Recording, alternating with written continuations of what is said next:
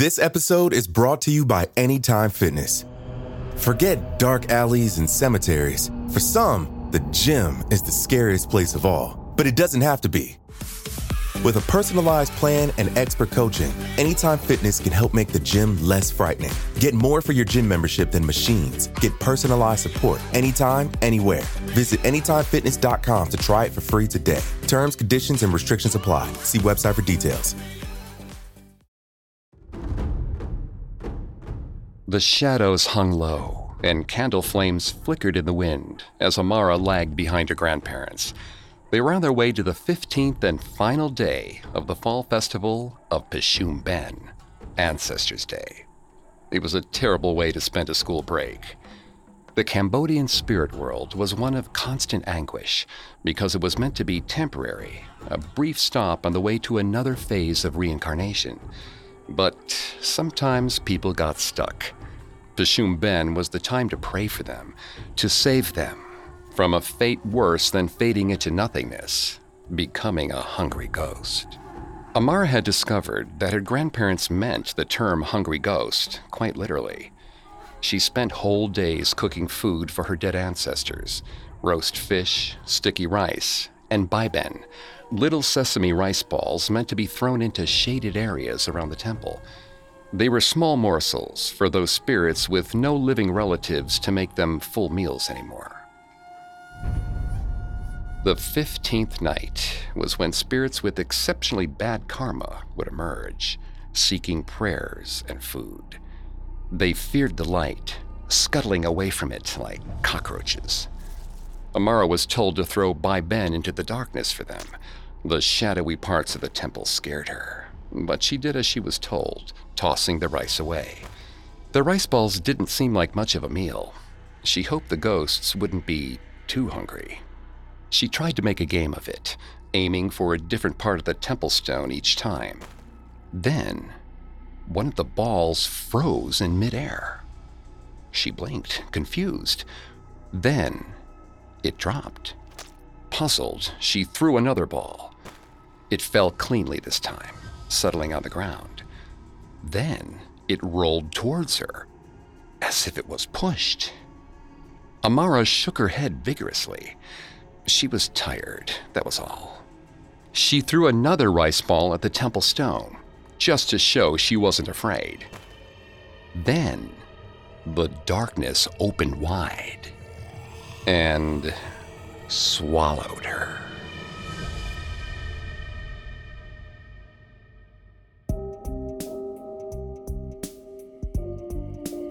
Welcome to Haunted Places, a Parcast original. I'm Greg Polson. Every Thursday, I take you to the scariest, eeriest, most haunted, real places on Earth. This week, join me on a supernatural journey to Cambodia's Kampong Chhnang ghost house, otherwise known as the house the ghost bought, and discover why, to this day, it's haunted. You can find episodes of Haunted Places and all other Parcast originals for free on Spotify or wherever you listen to podcasts. To stream Haunted Places for free on Spotify, just open the app, tap Browse, and type Haunted Places in the search bar. At Parcast, we're grateful for you, our listeners. You allow us to do what we love. Let us know how we're doing. Reach out on Facebook and Instagram at Parcast and Twitter at Parcast Network.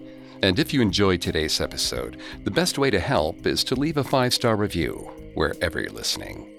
Listen to more episodes of Haunted Places, as well as all other Parcast originals on Spotify or wherever else you listen to podcasts.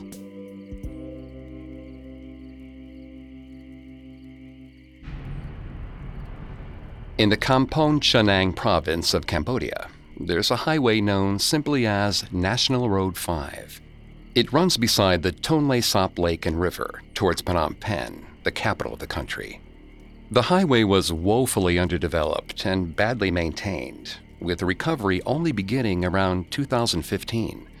Cambodia has lagged behind its neighbors in terms of economic development for much of its recent history. Very few countries have been as traumatized and as frozen in time as Cambodia was under the Khmer Rouge. As the Cold War simmered and Vietnam was napalmed over and over again, the Communist Party in Cambodia quietly rose in numbers, eventually taking over the whole country in 1975. The war crimes and human rights violations of the Khmer Rouge's leader, Pol Pot, are impossible to catalog in full, and it's estimated that over 1 million people lost their lives in the so-called killing fields. In 1979, the Vietnamese Army and another small Khmer communist sect, the Khmer United Front for National Salvation, invaded Cambodia, igniting a decade-long war that displaced over 600,000 people. Peace talks only began in 1989, and a ceasefire wasn't officially enforced until 1991. 2 years later, alongside National Road 5, a young woman built a small one-room house. She struggled to sell it thanks to her high asking price, $3,000. A villager joked that only a ghost would pay such a price. According to local legend, one did. A couple living in the house is believed to have agreed to sell the home to a spirit that appeared to them in their sleep. Believing the interaction to be a dream and nothing more, they didn't move out, even when the $3,000 in gold appeared on their doorstep one night. They told themselves they would figure out what to do in the morning, but when the sun rose, they realized they were lying in a field beside the house, alongside all their possessions. All evidence of their occupation was gone.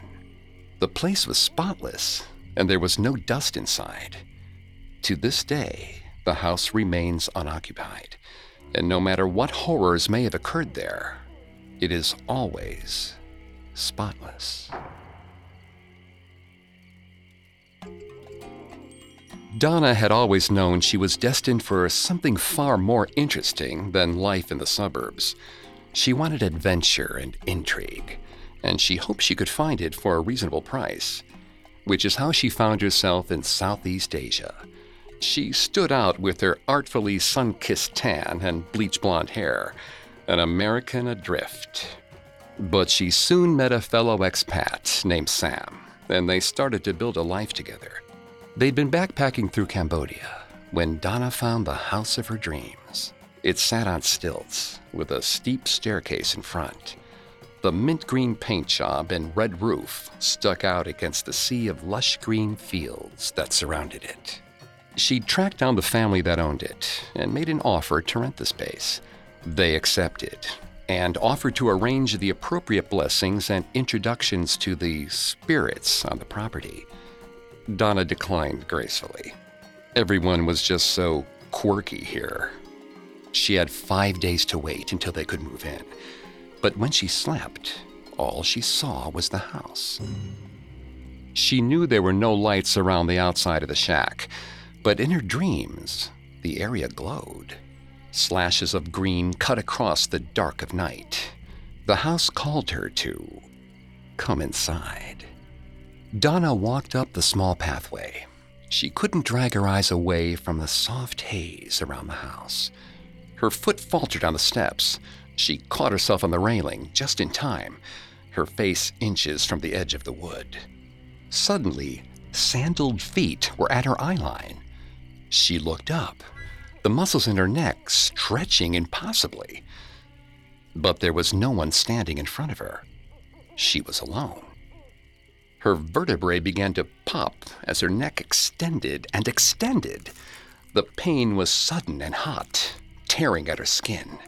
She collapsed in on herself, her neck falling forward, bones disappearing. Her head hit one step, then 2 more, before it came to a stop. She was eye level with her own torso. Donna woke with a start, her hands flying to her neck. The skin was firm. She could feel the notches of her spinal column. Everything was where it should be. She tried to go back to sleep, but every time she closed her eyes, she saw that otherworldly glow and felt the hard bite of the wood against her forehead. The house did not call to Sam in the same way. He snored beside her, blissfully unaware of its power. Night after night, her neck flopped down the steps, and yet she still had faith that the nightmare would pass. The home was too perfect to not enjoy. The steps were easier to climb in the bright daylight. They dropped their backpacks onto the floor and started unpacking almost immediately. She put a little Buddha on the window that she'd purchased at a night market a few weeks back. She didn't believe in blessings in the literal sense, but something about him made her feel safe. Maybe it was because he glowed in the dark. Sam brought in a little desk and a bed frame. They carried the mattress up together, doing that awkward domestic moving dance. Donna smiled at Sam. Then she slipped on the stairs. Her legs fell out from under her, hitting the corner of the wood hard across her shins. Donna grit her teeth and forced herself back up to her feet. She couldn't do anything about her injury until she got out from under this mattress. She staggered the rest of the way up the stairs and dropped the mattress to the floor as soon as she cleared the doorway. A trail of blood droplets traced her path from the landing. As Sam awkwardly wedged the mattress into the bed frame, Donna sat down to examine her legs. Long strips of skin had been torn away. Splinters stuck out in all directions. Dried blood had caked onto her feet and the front of her ankles. She had Sam bring her their first aid kit. The alcohol burned her skin, and her vision whited out every now and then. But eventually, she plucked each and every splinter out of her leg. When the wound was all clean, she bent over her body to further examine it. Squinting, she could just barely make out a jagged set of teeth marks at the edges of her skin. Sam suggested it was just an animal she hadn't noticed earlier. They were surrounded by nature. When she headed into the village for supplies, she asked if there were any strange creatures in the woods. The man behind the counter shook slightly as he told her all creatures were strange. She must make sure she'd pleased the spirits. She smiled at him and said she would, but there were no spirits in her house to please. She'd saged it. It was fine. She went home and dropped her haul of produce onto the table. Sam asked where the market was, and she raised her hand to point down the road. Her finger stopped in midair, touching something soft. It felt like skin, but there was nothing there. She pushed again until her fingers broke through whatever it was. Little dots of blood fell to the floor. The smell of rotting meat was overwhelming. Donna felt vomit rise in her throat. Suddenly, her Buddha shattered. Confused, Sam quickly collected the pieces into a bag and walked it outside. Donna should have been alone, but she knew she wasn't. She turned slowly. The woman in front of her may have been human once, but she wasn't anymore. She had no lower body to speak of, just a head in midair with part of a chest. Soft eyes and long black hair, pouty red lips. She could have been a movie star, but the skin had been torn away from her neck. Her trachea was visible to the world. Her heart sat directly underneath it, still pumping blood. Several stray drops fell to the floor. Underneath the chest was a stomach. Laced in and around the chest were the woman's intestines. She was horrifying. She was beautiful. Donna couldn't move. The strange woman floated towards her with a wicked smile on her lips. She opened her mouth. Donna waited for the woman to speak, but no words came out. Pain carved its way through Donna's torso. She looked down and saw teeth marks. The flesh was falling away from her skin, her organs on display for the woman. The mysterious woman licked her lips, and then she ate. Cambodia is considered a least developed country by the United Nations, racked by war, violence, and corruption. It's joined by nations like Afghanistan, Rwanda, Yemen, Laos, and Ethiopia. Both Khmer spirituality and Khmer identity as a whole is still recovering from the violence of its past. The same violence is reflected in their legends. The Ap, or Krosu, as it's better known in Thai, is a hungry ghost that manifests as the head of a beautiful long-haired woman with only her organs trailing below her. There have been several reported sightings of the spirit throughout Southeast Asia, and she stars in several Cambodian horror films, including My Mother is Ap, the first Cambodian film made after the fall of the Khmer Rouge. But the Ap is not the only sort of spirit believed to inhabit Cambodia. Many ghosts from this part of the world look human, until their bodies start to stretch and expand at will. Up next, we move into the circumstances surrounding the house's legend and meet the couple foolish enough to overstay their welcome with a ghost. Now back to the story. In a lot of Western ghost stories, the way you defeat a spirit is to discover what it wants, solve its problem, and it'll go away. But that's not the case when it comes to South and East Asian spirits. They're motivated by primal desires, most prominently hunger, endless, insatiable hunger, which makes one wonder, why is the spirit that resides in the Kampong Chhnang ghost house so protective of its home? Belle had been chasing ghosts all across Cambodia, figuratively speaking anyways. She just wanted records of her family, but the Khmer Rouge had changed so much about the landscape that she was having trouble with both her limited understanding of the language and the unfamiliar filing system.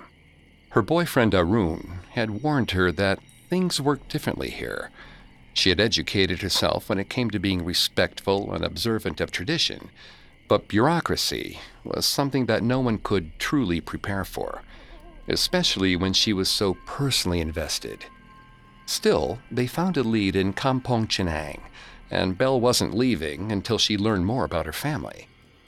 They were planning on just renting a place, but then Belle had seen the house. It looked so much like the ones her grandmother had told her about. Staircase straight up the front, one room.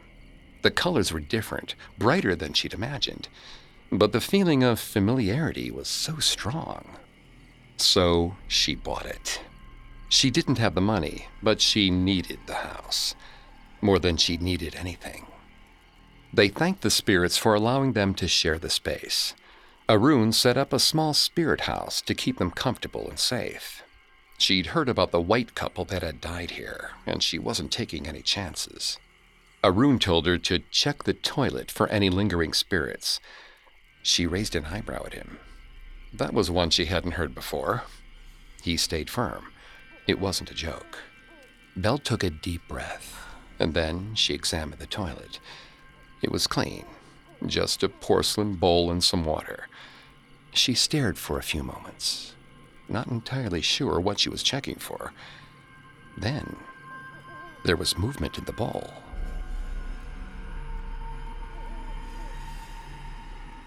Belle leaned in closer. Small ripples in the water began to grow into bigger ones. The scent of bleach was overwhelming. Then, the water itself emerged from the bowl in the shape of a hand reaching towards her. The hand of water forced itself into Belle's mouth. She couldn't breathe. There was water spilling up her throat, flooding her cheeks. Liquid poured from her nose into the toilet. Her body hunched over further.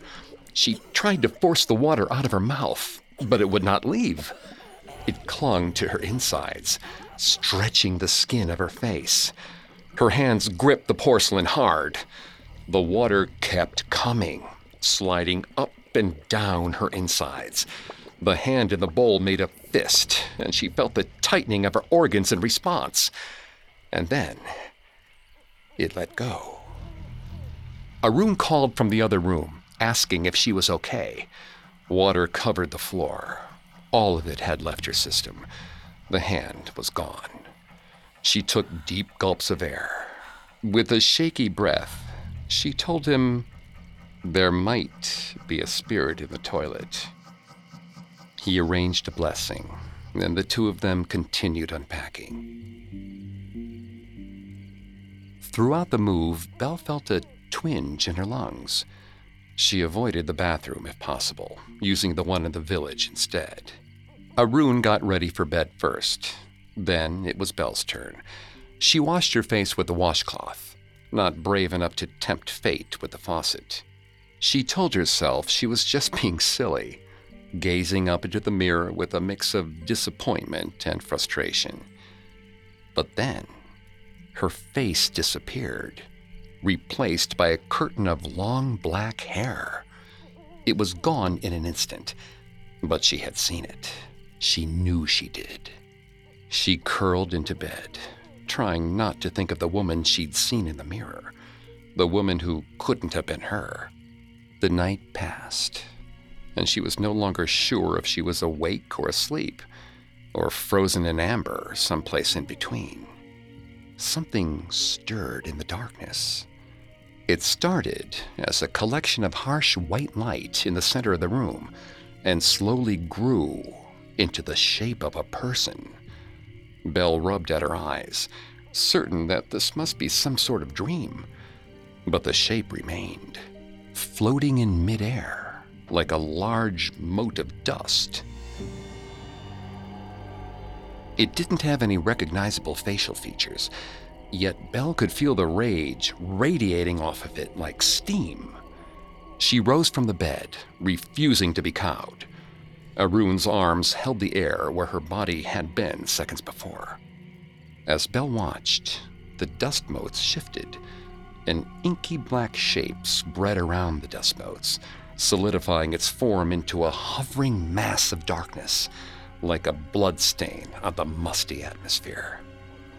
The spirit told her that the house did not actually belong to them. It was meant for something else. Someone else. Belle nodded her head. Her limbs were tightening, like someone was grabbing her whole body in a vice-like hold. The spirit promised they would be kind to Belle. If she left the premises, she would get $3,000. It was far more than she had paid. But she refused. There was no other house like this in the village, one that drew her, calling to her with shared memories. The grip tightened even further. Blood was racing into her face. Her cheeks heated, but the pressure had nowhere to go. It was climbing, looking for any way to relieve the pain. Then something gave way in her eye, and she saw nothing but her own blood. The spirit told Belle to think more carefully in the future. Anger surged inside of her. She had done the rituals. They had built the spirits a house. She meant no harm. The bones in her shoulders started to crack. Her head rolled to the side. She was barely holding on through the pain. She could only see the spirit through one of her eyes. She felt the pressure of another bone, this time in her opposite elbow. It was bending out into the air. Belle wasn't the one moving it. The arm bent further than it could, popping out of the socket. She screamed in pain. Her arm kept going. The bones were barely holding together. One by one, they snapped. Belle barely managed to nod before the whole world went black around her. Arun was screaming. Belle opened her eyes slowly. The light too bright for her. One of her eyes saw the world in vibrant red, but the other was fine. The pain hit her body slowly. She expected Arun to be next to her. The sheets on his side of the bed were cold. Her body ached, and her arms felt heavy. She couldn't possibly lift herself up and go searching for him. So she called out to him instead. He ran back into the bedroom, peppering kisses across her face. Each movement of his face against hers was agony. She didn't understand how he didn't notice. He told her that some kind stranger had left them $3,000. He couldn't believe their luck. Luck? It had been paid for with her bones, her eye. There was no luck there, just an unrelenting anguish that coursed through her system. She wiped at her eye. Belatedly, she realized she could move her arm. It hadn't been shattered, but the pain still lingered as though it had. Arun looked at her for the first time, really seeing her. His mouth opened wide in horror. He asked if he had done that to her in his sleep. She didn't understand the question. He held a mirror up to her face. Her entire eye was blood red, the pupil a small speck amongst the crimson sea. She didn't know how to explain what had happened. Words failed her when she tried to speak. Arun took the money off to the bank. She spent the day sleeping, trying to erase the images of the night before from her mind. She woke as the sun sank lower into the sky, the moon rising to take its place. Arun was still buzzing about the money. Belle tried desperately to convince herself that the whole thing had been some strange fever dream. The stress of it had burst a blood vessel in her eye. Her body ached from sleeping on an unfamiliar bed frame. There was no reason to panic. When night rolled in, she almost believed the lies she told herself. He kissed her head and shuffled off to bed. She refused to turn the lights off. If something was coming for her again, she wanted to see it. Compared to the city life, the buzzing of the night insects was too loud for her ears. The sounds foreign and unpleasant, harbingers of darkness that she couldn't name. A creature in black materialized in front of her. This time it shielded its face with hair. Each strand grew outwards, stretching towards her, burning as they touched her, leaving small holes in her skin. Belle would not flinch this time. No matter the torment, she would stand firm. It was a dream. She was in control. The hair wrapped itself around her arm and yanked. Belle scrambled to her feet, pulling against the horrible grip. Her gaze settled on a desk by the wall. A pair of old scissors glinted from an open drawer. She inched closer and closer to the desk, swallowing her pain. She felt her arm wrench out of its socket. Finally, her hands closed around the scissors. She cut the strands from around her arm. The fallen strands climbed up her legs. She cut away at those too, refusing to give up. She hacked away at the bits until they littered the floor like dark confetti. The creature slunk back into the darkness as the first rays of light started to burn through the sky. Belle fell asleep, clutching the scissors tightly to her chest. Something slithered across Belle's face. She slapped at it wildly, hitting nothing but air. Her eyes opened slowly. There were angry red dashes along her arms and legs. A breeze blew over her. Belle frowned. There were no drafts in their house. She was staring at the sky, not the wooden ceiling she loved so much, but the bed was still underneath her. She sat up, not fully understanding. All of their furniture was outside, the exact same layout as in the house.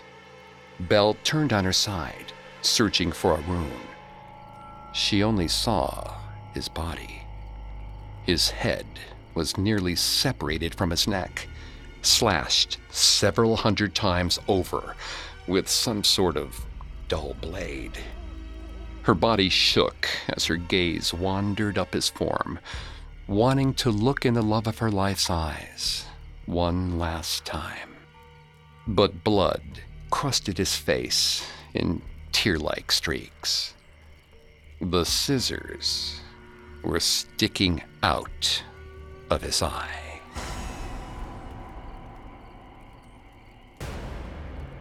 It is customary in Cambodia to build a spirit house before you build your actual house, to reach out to the Nikta, or land guardian spirits and ancestors, and ask permission to use the land in a new way.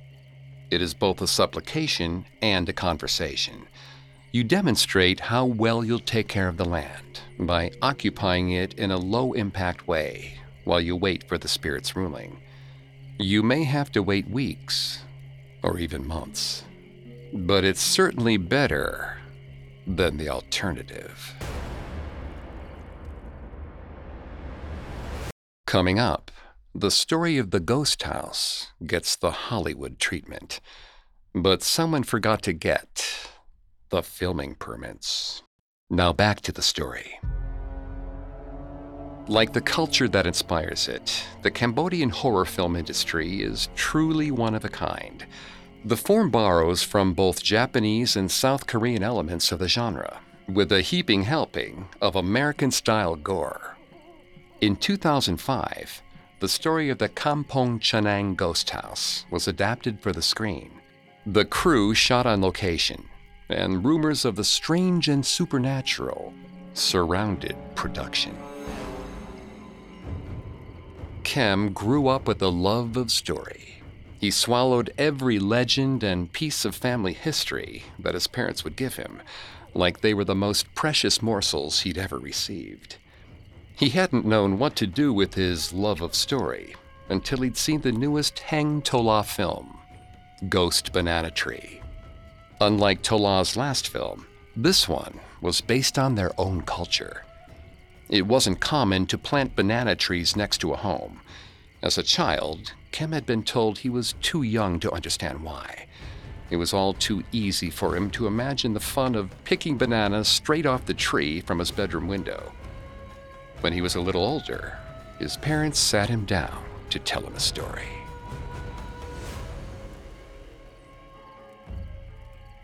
There was once a man who had gone away on a business trip, leaving behind his wife for several weeks.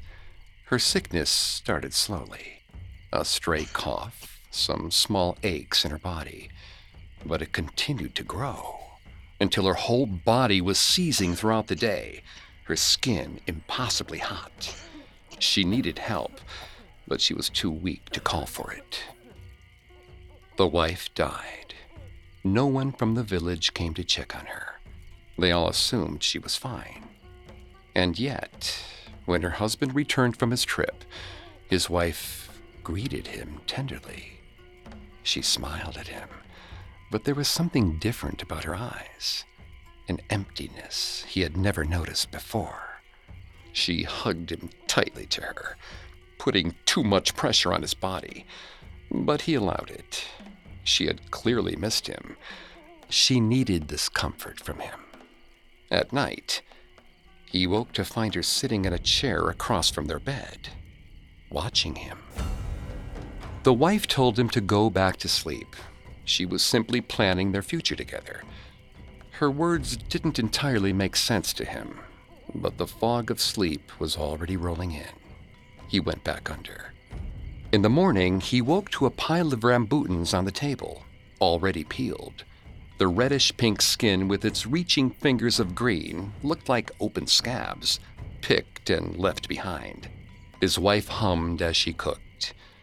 One piece of the white, translucent fruit rolled off the table and onto the floor. The man wasn't particularly bothered, digging into the cluster of other fruits in front of him. Something slithered in his periphery. He stomped his foot down on it, hard. It wasn't a snake like he expected. It was his wife's tongue. It had extended from her place at the kitchen table all the way down to the floor. trying to trap the succulent fruit. Only one creature could do that: a ghost. He fled his house and ran straight to a monk for a blessing. Then he traveled as far as he could. Her spirit could not follow him everywhere, he was sure of that. He built a house for himself deep in the jungle. The man told himself he was safe over and over again. He would not need to leave. The banana tree was right there. He could eat and never go outside again. But there was a relentless rustling outside his window. He saw movement from the corner of his eye. Before he even had the chance to take a step back, the wife was on top of him. She had climbed through the window using the banana tree as a ladder. Her hands grasped his neck and twisted. And, well, you know the rest. Kem had been fascinated by the tale. Each banana tree was a reminder of what could happen if one was not careful. And now it was depicted on a glossy screen. He wanted to be part of this retelling process.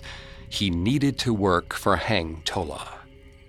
Tola was preparing to shoot a new movie, The Haunted House, and he needed some assistance on the set. Kem pleaded his case several times over with assistants and managers and anyone who would listen. Finally, they let him be a part of it. Assistant to an assistant to an assistant. But he was there, and that was what mattered. They would be heading to Kampong, Chhnang to shoot in the mysterious ghost house. Kem knew the story well. He'd always thought the couple foolish to accept a deal with a ghost and then betray them. Spirits held more power than the living. Attempting to deceive them was ill-advised. He was excited to see the space for himself, but he waited until after it had been blessed before heading to the location. The ghost banana tree had taught him that even blessings had limits, but he would rather take his chances with religion on his side than without it. When he arrived, he found that the house had grown more imposing than he had imagined. He expected shadows to cling to the land, trees to bend towards it, drawn by the power of the spirits. Instead, the land around it was cleared. The location was bright, even airy. It was a normal house with cheery teal-green paint and faded steps. Even knowing what he knew about the house, it was hard to picture the events that had happened here. The crew erected their own spirit house, and Kem volunteered to help maintain the structure, leaving fresh offerings of food and incense every day. Cheerful appearance aside, there was something about the land that made the hair on his neck stand on end. Shivers raced down his spine. He told himself he was getting swept away in the story, but that did little to calm his racing mind. The caretaker of the house, Tavi, was all too happy to offer his assistance with anything the crew might need. While other members of the crew weren't interested in taking him up on the offer, Kem was.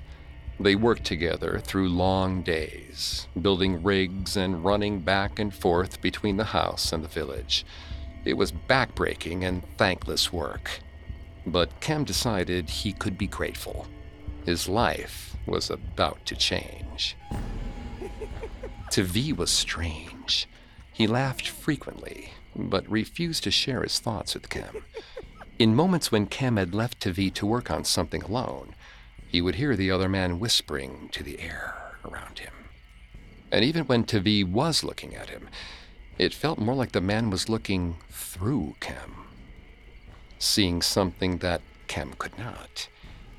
But they had too much work to do for Kem to get hung up on these details. The two men stood on top of hastily erected scaffolding. Tola had a new idea for a shot, and they were supposed to test out the mechanics first. This meant another hour or two of bending and stretching, risking their lives for art. Kem joked that scaffolding would work just as well as a banana tree for a ghost. Tavi stared at him, face impassive. He told Kem that these things were nothing to joke about. You never knew what spirits might be listening.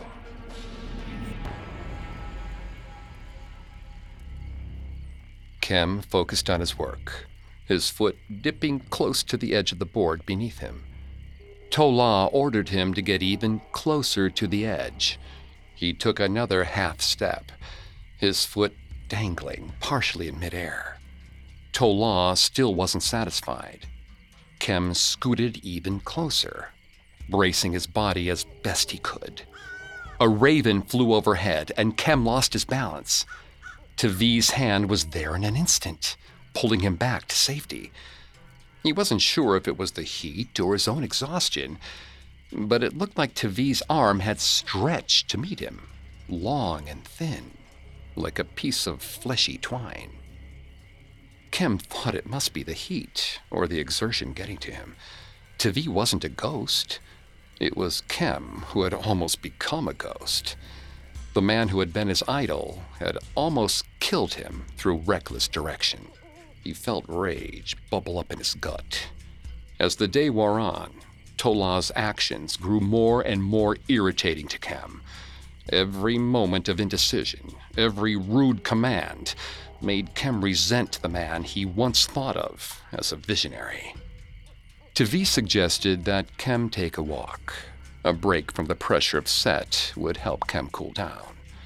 But Kem's anger was deepening. His hands closed into fists. It would be easy for him to steal Tola away from Set and take control. He could make the decisions Tola was too afraid to make. He could make it his movie. He was so fixated on his fantasy that he barely felt Tavi's hand on his shoulder. Tavi asked Kem to help him with the project behind the house. A voice whispered in his head that Tavi was lying. Yet he couldn't find an excuse to say no. The rest of the crew was working. He was the only free hand. Guarded, he followed. A drafting table sat outside the back of the house. Tavi wanted to show Kem the drawings that were on it. Tola had wanted them to be plastered around the room, signs of the couple's growing distress. Vividly rendered in pencil were sketches of corpses. Their organs hung outside of their bodies, faces twisted in anguish. It was disturbing, but the strangest part was the facial features. Each version of a tortured human looked like Kem. Tavi followed behind him. The other man's footsteps were growing faster. Kem tried to speed up his own pace, but the older man was so fast, and the ground was so uneven. He tripped, and his body went flying. He landed on the ground, dirt scraping harshly against his skin. A hand reached down to help Kem up. The arm it was attached to was inhumanly long. Kem raised his eyes to meet Tavi. The man stood several meters ahead of him, looking down with the same pleasant expression on his face. He said he was hoping Kem would join him. He knew about Kem's obsession with ghosts. Now was his chance to be what he'd always wanted to be. Kem gaped in horror. He never wanted to be a ghost. He just wanted to tell stories. But he did not speak fast enough. Tavi's arms extended across the field, enveloping Kem in a horrible, twisted embrace. The rest of the crew never even noticed he was gone. While possession by malevolent spirits has been reported in Cambodia, it is much more common to find a Khmer spirit medium possessed by a Barmai, a virtuous spirit often tied to mythical Cambodian heroes or historical figures. These Barmai help mediums heal the sick, counsel leaders, or deliver important religious messages. The Khmer Rouge effectively banned spiritualism in Cambodia in all its forms, even making public claims that they were the master of the water and the earth. Despite this, many Cambodians found solace in the notion of the Nikta, or the land guardian spirits. They believe that these spirits or energies can bond with or even transform places or people. It was this quality, they hoped, that would allow the Nikta to outlast the violent suppression of the Cambodian Communist Party. This belief in the Nikta even impacted how Cambodians reacted to the Khmer Rouge's downfall. The dictator and war criminal Pol Pot died in exile in 1998 at the age of 73, refusing to acknowledge his part in the millions of civilian deaths that had occurred under his party's rule. He was cremated and interred in An Long Vang, a forest plateau near the Thai border. People still come to pay their respects, lighting incense or praying for financial assistance. Anthropologist Anne Van Guillou has studied Pol Pot's still potent influence in this region in terms of both religion and politics, despite the dictator's own outright rejection of spiritualism. There are some who appear to still believe Pol Pot's assertion that the Cambodian genocide was a misunderstanding or a conspiracy perpetrated by Vietnam. But there's also a more optimistic take on the aura surrounding the war criminal's grave. Bit by bit, many locals say, the Nikta have taken the power Pol Pot had in life and transformed it into a benevolent and positive presence, like converting solid to liquid and back again. When discussing the strange spiritual transformation of Pol Pot's tomb, anthropologist Courtney Work points out that, in death and over time, the actual events surrounding a body and the circumstances of its death fade away. All that remains is power. So, the power of the dead, wherever it comes from, will always be potent in a land as full of historical suffering and death as Cambodia.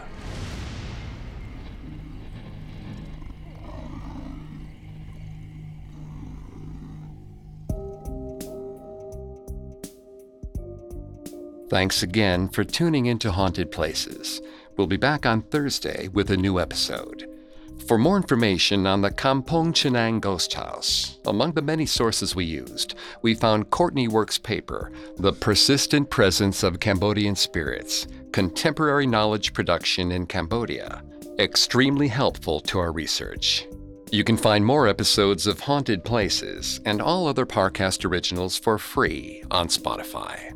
Not only does Spotify already have all your favorite music, but now Spotify is making it easy for you to enjoy all your favorite Parcast originals, like Haunted Places, for free, from your phone, desktop, or smart speaker. To stream Haunted Places on Spotify, just open the app, tap Browse, and type Haunted Places in the search bar. And don't forget to follow us on Facebook and Instagram @Parcast, and Twitter @Parcast Network. I'll see you next time. Haunted Places was created by Max Cutler, is a production of Cutler Media, and is part of the Parcast Network. It is produced by Max and Ron Cutler, with sound design by Carrie Murphy. Production assistance by Ron Shapiro and Paul Mahler. Additional production assistance by Maggie Admire and Freddie Beckley. This episode of Haunted Places was written by Lil D. Ritter and Jennifer Richey. I'm Greg Polson.